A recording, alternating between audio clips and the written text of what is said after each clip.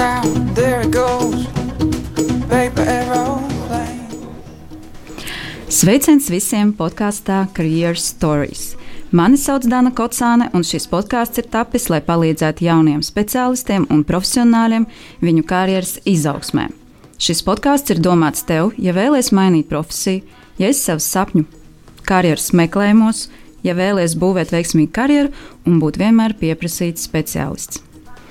Šodien uz sarunu esmu aicinājusi Olgu Golovko, kura bija uzbūvējusi veiksmīgu karjeru mārketinga jomā, bet pēc tam mainīja profesiju un kļuva par IT projektu vadītāju. Šī intervija būs noderīga tiem, kuri vēlas kļūt par IT projektu vadītāju.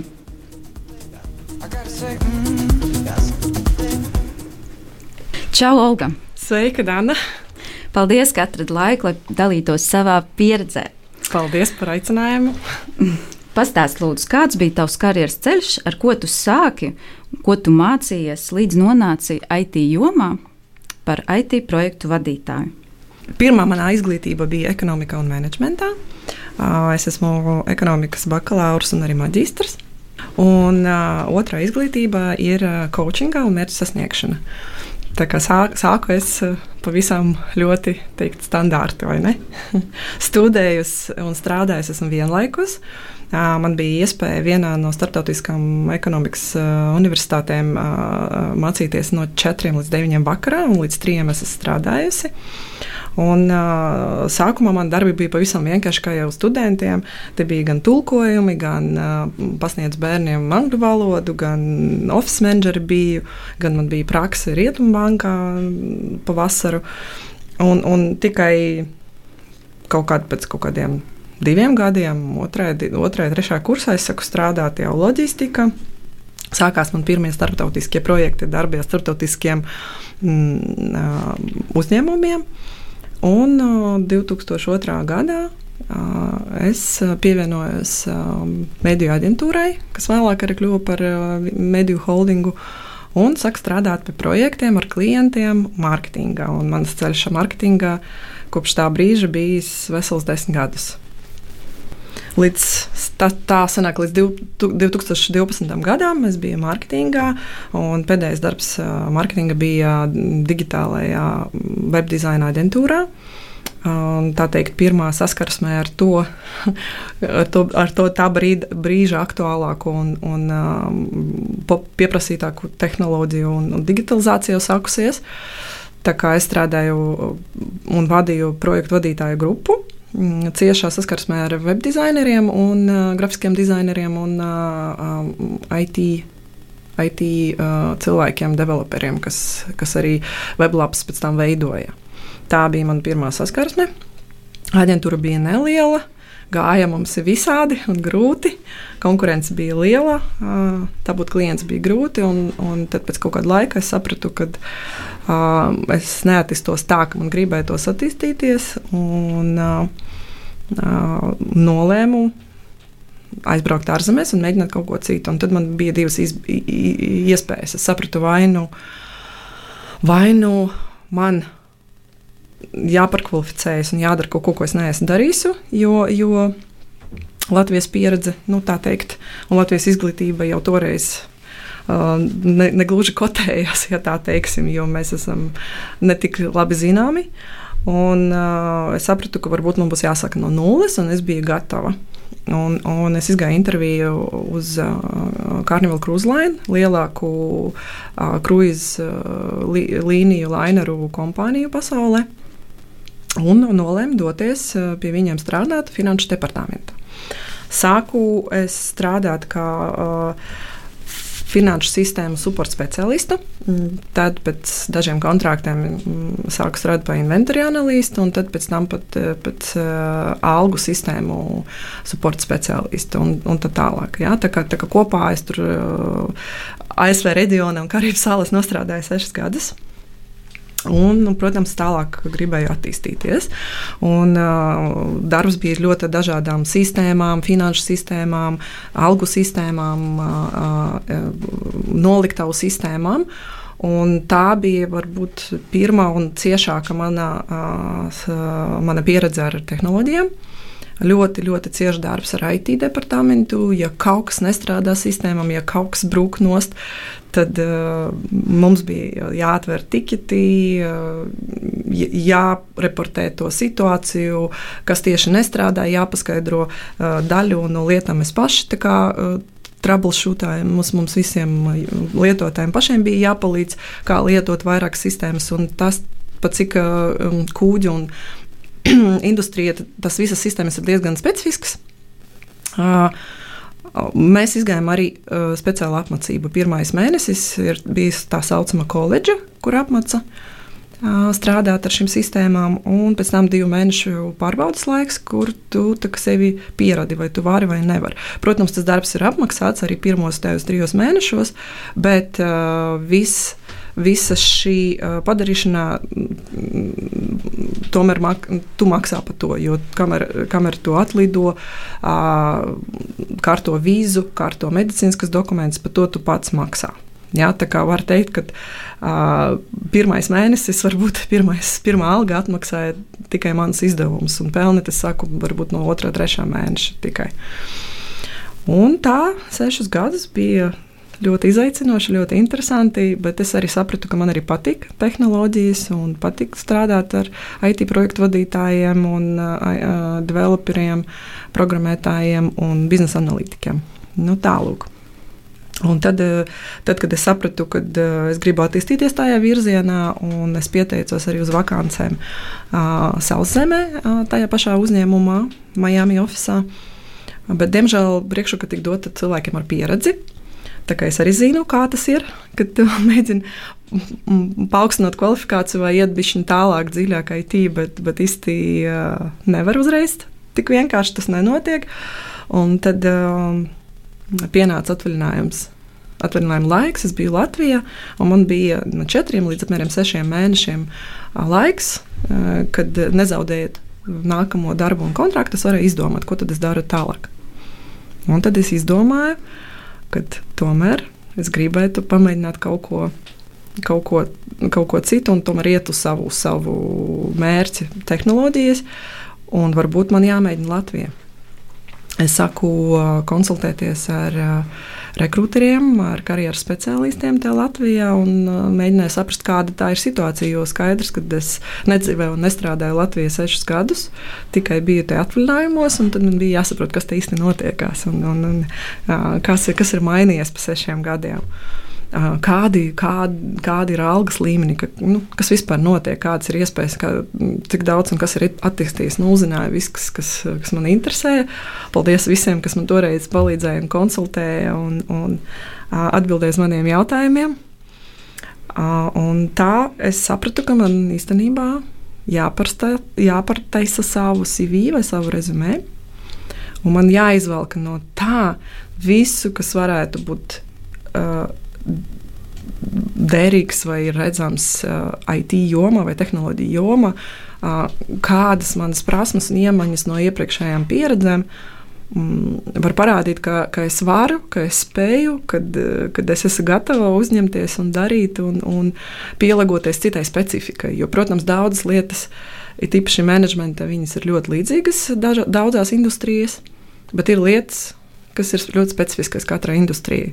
Un pat cik es vienreiz savā dzīvē jau pārkvalificējos, man bija, ne tā kā bail, bet nervoze, bet tomēr es biju gatava arī to darīt, jo, ceļa atpakaļ nav, jo ceļš atpakaļ tas ir to lose. Tālāk. Paldies. Tāds mans ir ceļš un sākums uz IT nozarē, un pārstrādājot to CV, es arī dabūju savu pirmo darbu fintech uzņēmumā Latvijā. Jā.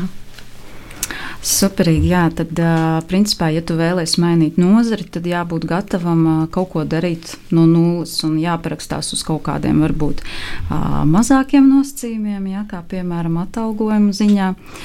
Un vēl arī es saprotu, ka tev palīdzēja tas, ka bija pirms tām pieredze ar IT sistēmām. Tas arī mazliet palīdzēja dabūt šo te jauno darbu kā IT projektu vadītājs. Jā, tas ļoti palīdzēja tā, kad strādāju ar dažādām, kā es teicu, finanšu sistēmu, noliktavu sistēmu, norēķinu sistēmām, arī viesnīcu, tā kā reģistrācijas vai hotelu sistēmām. Un tad tu pārstāji to baidīties, ja tu ikdienā ar to strādā, ikdienā ar kaut kādiem tehniskiem vai IT cilvēkiem, un tu pats jau kļūst par speciālistu, kas palīdz citiem departamentiem kaut kādas problēmas ar sistēmām atrisināt zināmā līmenī, kā useris līmenī. Mēs arī daudz testējam kaut kāds upgrades, sistēma atjauninājumus vai sistēmas performance, un tas, protams, dod iespēju justies brīvāk ar tām sistēmām un drosmīgāk, un, kā teikt, nebaidīties no tā. Arī es sapratu, ka man arī patīk, jo varētu būt arī variants, ka tu pārkvalificēsi, bet tev nepatīk. Un tāda ir problēma, tad ir šķērslis, tad varbūt tad nav jāiet. Bet es sapratu, ka man patīk, ka man sēdēt pie datora veselu dienu nav problēma. un man tas nešķītā garlaicīgi. Jo bija cilvēki, kas teica, kā tu vari tur sēdēt un ar tām finanšu sistēmām strādāt tur veselu dienu, bet tev nav garlaicīgi. Es saku, nē, bet tajā pašā laikā es ļoti daudz strādāju ar cilvēkiem.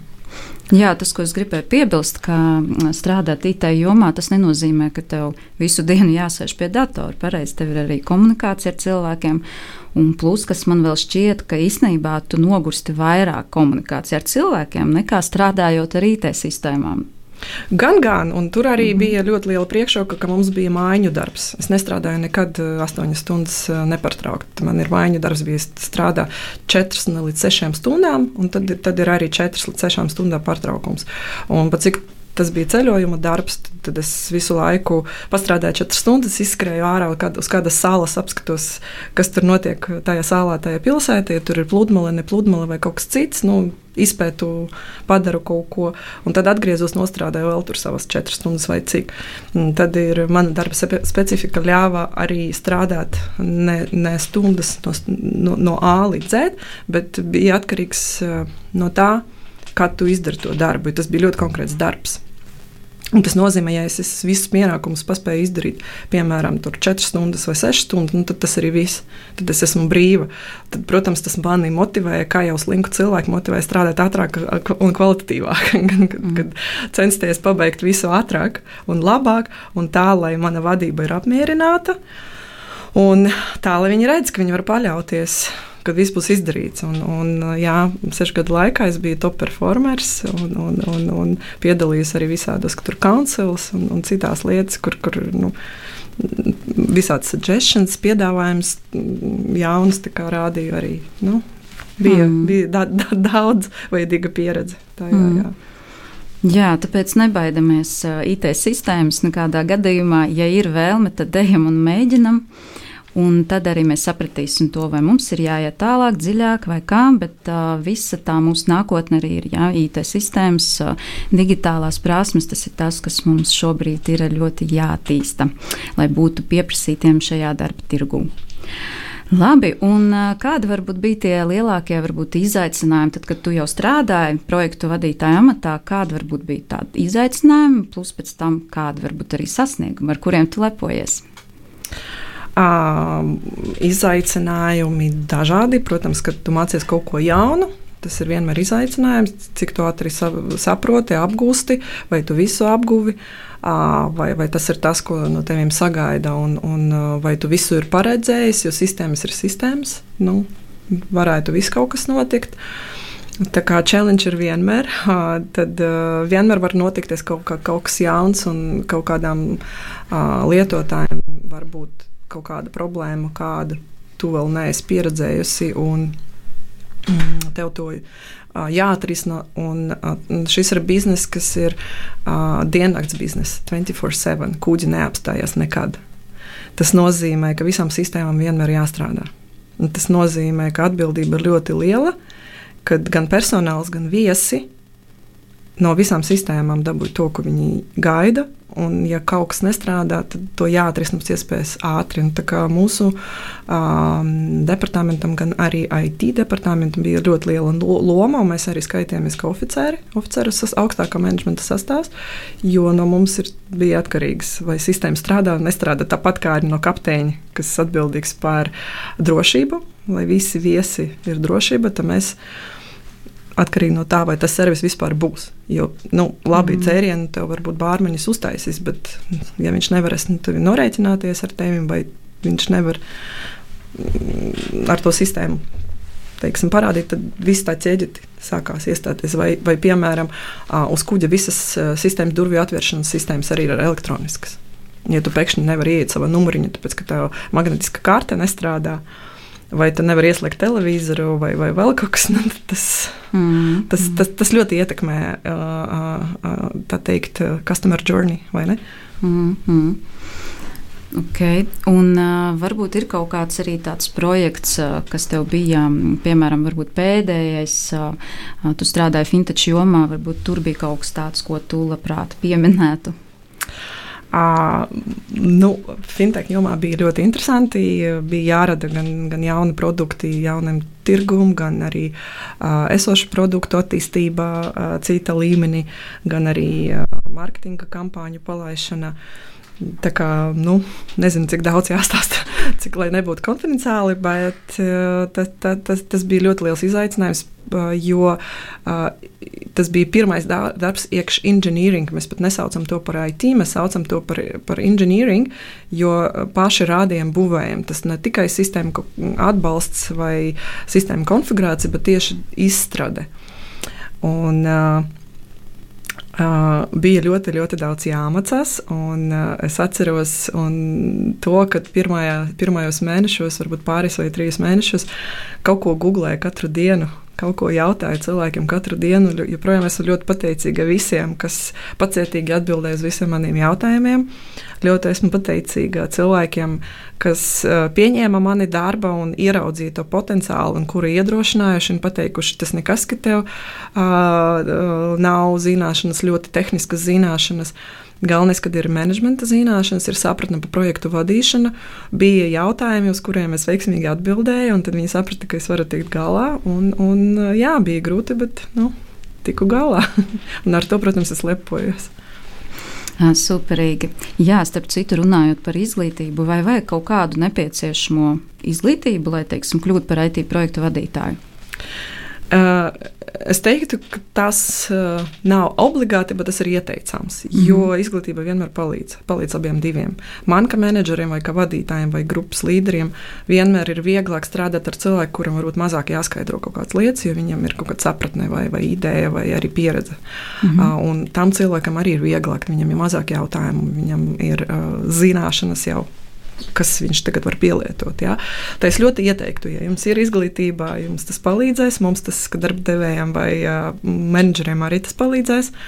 Un mūsdienīga izglītība ļoti palīdz arī attīstīt domāšanu, spēju atrast vajadzīgo informāciju un atlasīt, sistematizēt informāciju un arī loģiski savienot kaut kādus procesus. Un, kā es iesaku, es teiktu, ka tas ir plus, vienmēr plus, bet es neredzu, ka tas ir šķērslis, ja izglītības nav. Bet, piemēram, ja es kaut kad sen jau pabeidzu augstskolu, un tagad es izdomāju, ka es gribu mainīt profesiju un kļūt par IT projektu vadītāju, tad kas man pirmkārt jādara? Vai man vajag tos kursus IT projektu vadīšanā, vai varbūt kaut kur atrast darbu par praksi vai brīvprātīgo? Kā tev šķiet? Praksa ir ļoti laba ideja, un es zinu, kad uzņēmumi tiešām to piedāvā pavasaru vai ne pavasaru, bet praksa ir diezgan populāra, internships ir populārs. Latvijā arī, paldies tiem uzņēmumiem, kas to dara, jo tā ir vislabākā iespēja kaut ko apgūt un apgūt, tā teikt, kaujā. Ja? Kursi, tā ir laba lieta, es atbalstu arī, jo tā ir investīcija sevi. Izglītība un kurs tā ir investīcija sevi. Tas neko negarantē, bet tas noteikti tev palīdz. Un mana pieredze par IT kursiem saka to, ka tad, kad es mācījos un strādāju, man bija vieglāk to informāciju un apmācības no kursiem pielietot vai saprast. Jo pirmkārt es jau biju tajā battlefield, es jau biju tajā situācijā, kur tas bija jāpielieto, un tad man kļuva skaidrs, tā informācija viņa tiek tiešām apgūta, viņa nevis kaut kur smadzenēs dziļākajā daļā nosēdināt tie teksti vai teorija, bet kaut kas, ko es uzreiz eju un pielietoju. Ja mēs runājam, piemēram, par agile vai scrum, tad tu nevienkārši izlasi par ceremonijām, bet tu viņas jau pielieto.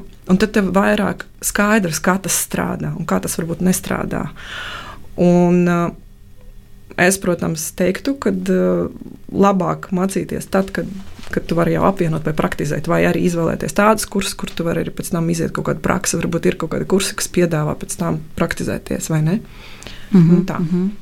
Skaidrs. Labi. Bet runājot par raksturīpašībām, ja, teiksim, vai ir kaut kādas raksturīpašības, kurām jāpiemīt, lai būtu veiksmīgs projektu vadītājs, tie saucamie šodien soft skills, jo nepietiek mūsdienās ar hard skills, tomēr droši vien ir tās īpašības, kas tevi izceļ tajā visā kandidātu pūlī. Pilnībā piekrītu. Šobrīd IT specializācijā un IT nozarē daudz skatās uz soft skilliem. Es pati nesen meklēju programmētājs developers, un man bija svarīgi developer programmam ir soft skills. Viens no lielākiem un svarīgākiem ir komunikācijas spējas, jo tehnoloģijas ir pietiekami sarežģīta tēma, un ja tu nevari viņu paskaidrot klientam vai biznesa partnerim vai kolēģim, kas nav tik tehnisks, tad varētu būt grūtības. Tad citreiz labas tehniskas idejas vai labi tehniskie risinājumi netiek realizēti, tāpēc, ka viņi netiek saprasti. Un es domāju, ka komunikācijas spējas viens no galvenajiem, spēja izskaidrot un paskaidrot un uzzīmēt varbūt schēmu un paskaidrot loģiku vai koncepciju. Protams, labas angļu valodas, viennozīmīgi šajā industrijā bez tām neiztikt. Spēja organizēt savu darbu un organizēt procesus un citus cilvēku darbu. Spēja zināma mēra būt par līderi un vadīt tos procesus un plānošana. Tādas organizatoriskas spējas. Jā. Okay. Jā, mēs pirms tam neizrunājām par to, ko dara vispār IT projektu vadītājs. Tie cilvēki, kuri nezina, ko viņš dara, varbūt mēs varētu pastāstīt, kādi ir tie galvenie pienākumi, ko viņš ikdienā dara. Protams, tas ir viss atkarīgs no katra uzņēmuma specifikas, bet lielākoties tas ir projektu un aktivitāšu plānošana, budžeta un resursu plānošana, komandas darba organizēšana, tehnisku prasību savākšana, risku prognozēšana un minimizēšana, deadline, jeb termiņu un uzdevumu izpildes kontroli un rezultātu panākšana. Kas vēl? Tāds cikls ir apmēram tāds. Pārunas ar, mēs to saucam par stakeholderiem, pārunas ar partneriem, biznesa partneriem vai klientiem, iesaistītām pusēm.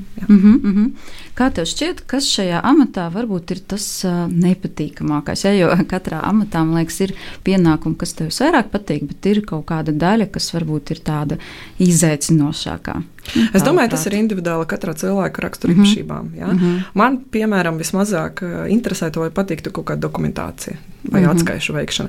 Tas, man liekas, neinteresantākais. Viņš nav grūtākais darbs, viennozīmīgi, bet, kā mēs zinām, jebkurā administratīvā darbā vismaz 30%, ne visa 50%, laikā aiziet uz tieši to administratīvo dokumentālu darbu un visādu atskaišu padarīšanu. Un tas var būt vismazāk interesants priekš manis, piemēram. Jā, man šķiet, katrā profesijā ir kaut kāda daļa pienākumu, kas mums ļoti patīk, bet vienmēr būs kaut kas tāds, kas varbūt mazāk. Tāpēc es domāju, ideālā varianta, ideālā tāda viena profesija, man liekas, vienkārši nav, kur, piemēram, pilnīgi viss tev patīk, aizrauja, un tu vienmēr esi enerģisks un entuziasma pilns. Tā ir izaugsmes zona, un tur arī var panākt labus rezultātus. Es zināju, ka bija arī gadījumi, kad manu atskaišu paraugus arī pat kopēja un ieteica izmantot.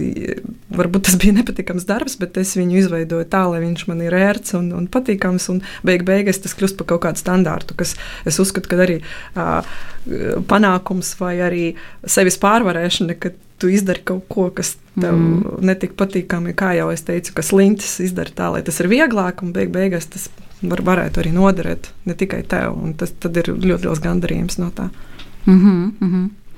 Un kā tev šķiet, teiksim, vai ir kaut kādas perspektīvas šajā amatā, kā IT projektu vadītājs, teiksim, kāda ir tā turpmākā izaugsme, kāda vispār varianti pastāv? Man liekas, ka jā. Šobrīd IT un ne tikai IT projektu vadīšana, vispār menedžments, viņš eksistē un attīstās. Viņš tagad segmentējas, es teiktu tā. Jo daļu no tiem darbiem, ko dara menedžeri, tie darbi tiek segmentēti uz kaut kādiem virzieniem vai kaut kādiem fokusiem. Piemēram, līdzīgu darbu savā ziņā dara service delivery menedžeri. Mēs zinām šādus nosaukumus. Viņi vairāk populāri ASV vai starptautisks lielas uzņēmums. Latvijā mazāk zināms šī amata nosaukums, bet pēc būtības viņš ļoti līdzīgs projektu vadīšanai. Tikai te varbūt, kā mēs vienmēr sakam, projektam ir sākums un beigas. Bet, ja tu service delivery, tad tas service viņš varētu būt continuous service, viņš var nebeigties. Ja? Un tad darbs jau principā ļoti līdzīgs, bet viņš tiek saukts savādāk. Mēs zinām arī produktu menedžeri vai produktu owneri vai scrum masteri. Ja? Piemēram, dažos uzņēmumos cilvēki grib paņemt tikai ceremoniju vadīšanu. No visas projektu vadīšana un, piemēram, novirzīt to darbu tikai tur. Daži grib paņemt tikai produktu vadīšanu vai produktu attīstīšanu un novirzīt tikai tās iemaņas. Tā kā es uzskatu, ka tas ir jebkurā gadījumā. Visi mēs esam, visa šī amata ir menedžeri. Kā lai to viņu nenosauc. Un es domāju, šo menedžeru paveidu būs arī vairāk un specifiski. Es nebrīnītos, ja tagad parādītos attālinātu darbu menedžeri. IT vai ne, vai kaut kāds remote work menedžeri vai kaut kādi vēl īpatnēji zoomeri. Vai, jā, tā kā es domāju, ka perspektīvas noteikti ir. Es dzirdēju no daudziem programmētājiem, developeriem, ka viņiem administratīvais darbs ļoti, ļoti nepatīk. Un viņi labprāt gribētu menedžeru sev. Vai savai grupai, vai savai komandai. Jā? Un tad šķiet, ka varbūt, ko tu tur, priekš kām, ko tu pats tur nevari uzsākt uzdevumu un pabeigt to uzdevumu, tasku vai tikitu. Jā, var, bet ap to visu ir daudz kas jāizdara. Tur ir statistika, ir procesi, ir secībā, ir vesels cikls, kas jāizdara, un bieži vien tehniskie cilvēki, viņi grib iedziļināties savā tehniskā uzdevumā, viņi negrib to darīt. Un tad tur parādāmies mēs visā savās specifiskajos leņķos, kurš ko dara. Tad es domāju, ka perspektīvas noteikti ir. Un es domāju, varbūt tagad pat arī šis darbs tiek pārvērtēts un pat vairāk pieprasīts, jo tagad attālināti daudz vairāk strādājot cilvēki kļūst izolētāki.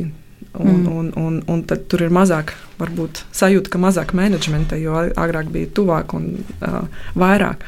Un tad efektivitāte var krīst. Un tad ir jautājums, ko darīt? Kā tad menedžēt, kā tad strādāt tā, lai tā efektivitāte varbūt nekrīt? Jā, paldies. Un kā tev liekas, vai ir arī kādi noslēpumi, kas palīdz kļūt par veiksmīgu projektu vadītāju? Jābūt drosmīgam, kā mēs teicām, jāparvar savas šaubas un jāiet uz savu mērķu, savu viziju. Protams, noslēpums, kā es jau minēju, tam jāpatīk, par to jādeg. Ja tu sāc ar to strādāt un saproti, ka nav īsti tavs, tas nekas. Tas nav failure, tā nav problēma. Es vispār uzskatu, ka mūsu Latvijas, tā teikt, mindsetam bišķi pietrukst novērtēt, ka cilvēki ir mēģinājuši vairākas lietas, un tad viņi mainīja savus lēmumus. Kāpēc nē? Pieredze ir pieredze. Tad tas nav slikti, ja tā pieredze varbūt bija īsa, vai viņa bija ne tāda, ka tu gribēji. Tu tikko uzzinājies, ka varbūt tas nav tas, ko tu gribi. Kāpēc nē? Es priecājos, ka mēs dzīvojam laikmetā, kad nav jāstrādā 20 gadus vienā uzņēmumā, tā, kad tas bija mūsu vecākiem. Tas gan, jā. Tev nav līdz mūža galam jāstrādā vienā profesijā, un tev nav obligāti jāizvēlās tikai viena profesija, jā, uz visu mūžu. Jā. Mūsdienās tev ir tik daudz iespēju, jā, un tu vari mēģināt nepatīk, maini. Ja, un es domāju, šobrīd ir tik vienkārši nomainīt profesiju. Ja, un tu, Olga, esi liels piemērs tam tieši profesiju maiņā. Ja, un tāpēc arī uzaicināt tevi, jo tiešām, man liekas, tas ir sasniegums, ja, ka varēja nomainīt profesiju, ja, jo tomēr ne katrs to spēj. Mēs daudz baidāmies to darīt. Un arī vēl man tāds jautājums, kā tev liekas, vai tās ir kaut kādas varbūt raksturīpašības vai prasmes, lai spētu nomainīt karjeru? Es te gribētu piebilst arī tas, ka varbūt tas nav nemaz karjeras maiņa, jo mūsdienas arī diezgan izplatīta, ka cilvēkiem ir 2 profesijas vienlaikus vai 2 darbi vienlaikus. Tev var būt kaut kāds ļoti radošs darbs un paralēli tev ir kaut kāds papildus nodarbošanas vai savs biznes, kas ir ļoti tehnisks. Ja? Tā kā, varbūt projektu darbiem arī ir tāda specifika, tu viņus var darīt tikai kamēr projekts eksistē. Ja? Tas var būt arī īslaicīgs projekts, un viņš var beigties, un tad tu vari darīt kaut ko citu. Tā ir tāda dinamiska vide. Tā kā jābūt proaktīvam, dinamiskam cilvēkam. Un nebaidīties. Jā. Es teiktu, būt drosmīgam. Baidīties ir normāli. Es nesaku nebaidieties. Baidieties, tas ir normāli. Bet skatieties savām bailīm acīs un apzināties, ka jā, ir bail, bet es iešu, es to darīšu un es iemācīšos. Varbūt man sanāks labi, varbūt ne tik labi, bet var iet arī tālāk, jo mēs neiemācījāmies braukt ar riteni vienā dienā vai vienā reizi. Varbūt vienā dienā iemācījāmies, bet momentā nē. Tā kā, jā, varbūt vajadzēs vairāk laika. Katram cilvēkam ir savs laiks, lai kaut ko iemācīties, un tas arī ir ok. Nav tāds standarts, ka tev tagad jāiemācās vienā mēnesī. Ļoti labi man pateica viens HR speciālists, ka mēs negaidām no jums atdevi pirmos 5 mēnešus. Protams, tādā mērā, tādā nozīmē, kad to biznesu jāsaprot, to specifiku jāsaprot, jo arī tehnoloģiju, iekšā inženieringa, iekšā IT ir tik daudz specifisko tehnoloģiju jomu, kad kamēr tu nesāc ar to strādāt, tu nemaz nevar lasīt par visām tehnoloģijām vienlaikus. Tu nevar šodien sākt lasīt par machine learning vai artificial intelligence, un tad vienkārši out of nowhere. Ja? Tad tu sāc par to interesēties, tad, kad tu sāc ar to strādāt. Un, piemēram, pēdējā darbā es strādāju ar digital identity. Kamēr es nesāku ar to strādāt, es nezināju, kas tāds ir.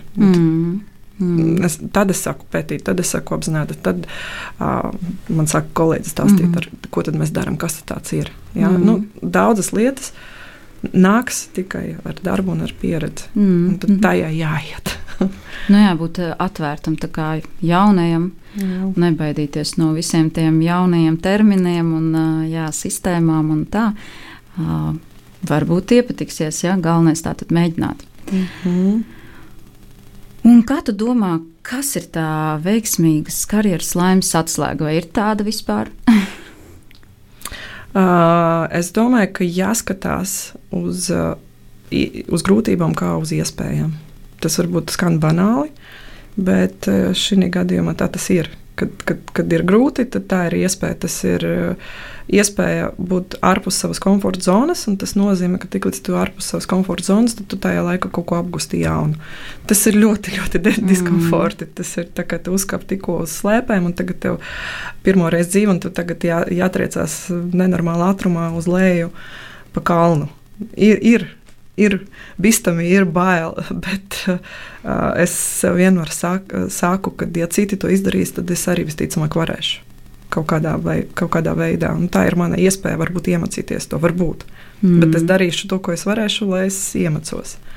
Jā, tā ticība arī sev ļoti svarīga. Jā, un vēl ir svarīgi dot sev iespēju un dot sev laiku, jo ir lietas, kas mūsu prāts uztver ātri un viegli.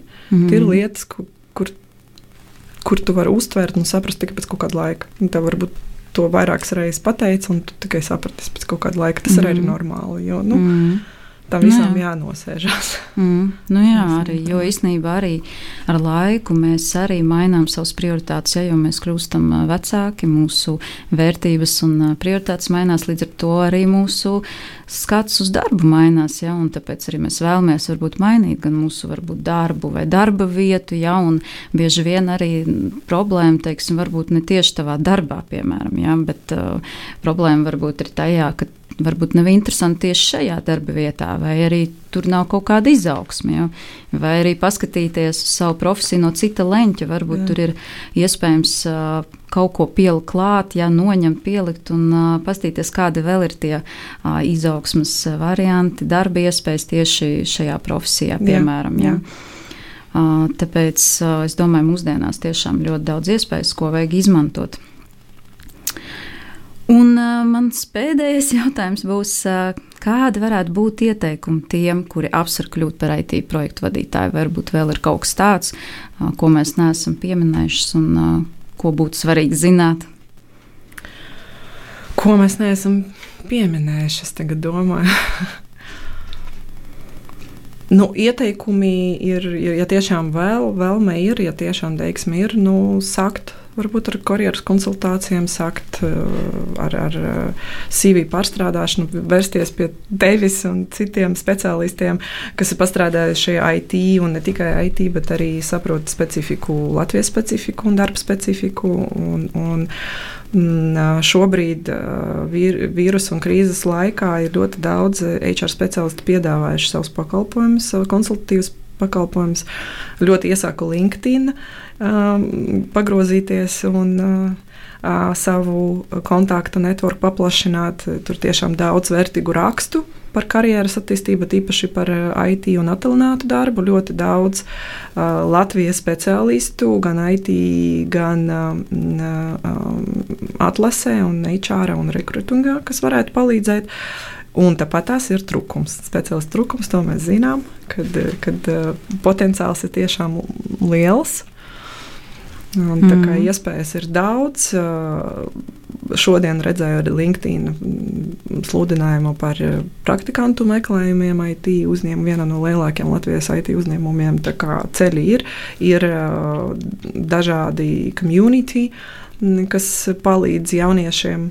IT ir atsevišķu sieviešu, Rīgā Tech Girls, piemēram, vai TechChill, kas attīstā jomu, to jomu ļoti daudz. Finanšu, fintech uzņēmumi raksta un publicē kaut kādus rakstus par tehnoloģijām un par to, kas un kā. Un ir tā saucamas ēnu dienas. Mēs pēdējā uzņēmumā arī bijām pieņēmuši studentus un labprāt radītu un stāstītu par to, vai jauniešus, ko mēs darām un kā mēs darām. Arī ir iespēja saprast, vai tas ir darbs priekš tevis vai ne. Un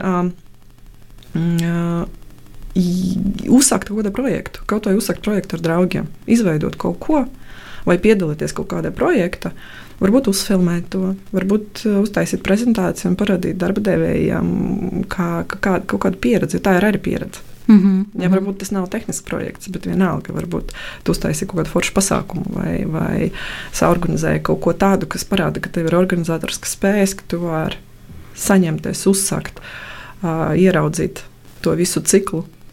Un tas ir kaut kas sākums un kas parāda arī proaktivitāti un drosmi uzsākt kaut ko. To arī var darīt. Man liekas, ideja ir ļoti daudz, kā var sakt. Galvenais sakt. Kā es jokoju, jogā visgrūtākais ir uzklāt matu. Tā kā šeit ir arī sāciet ar kaut ko.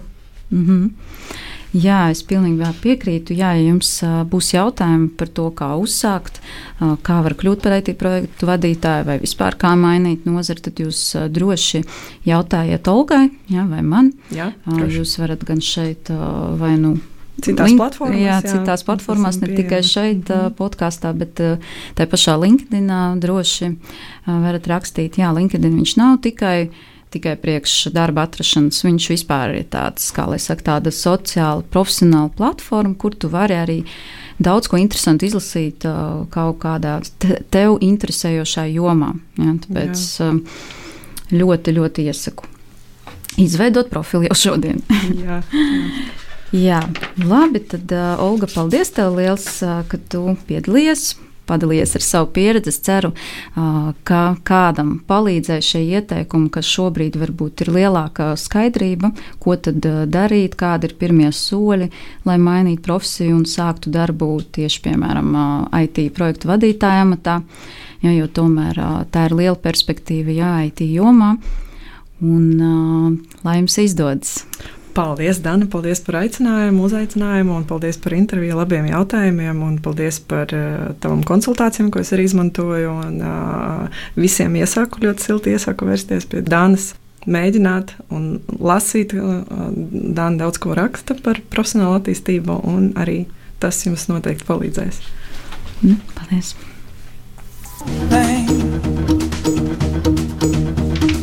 Up and down, there it goes. Paper arrow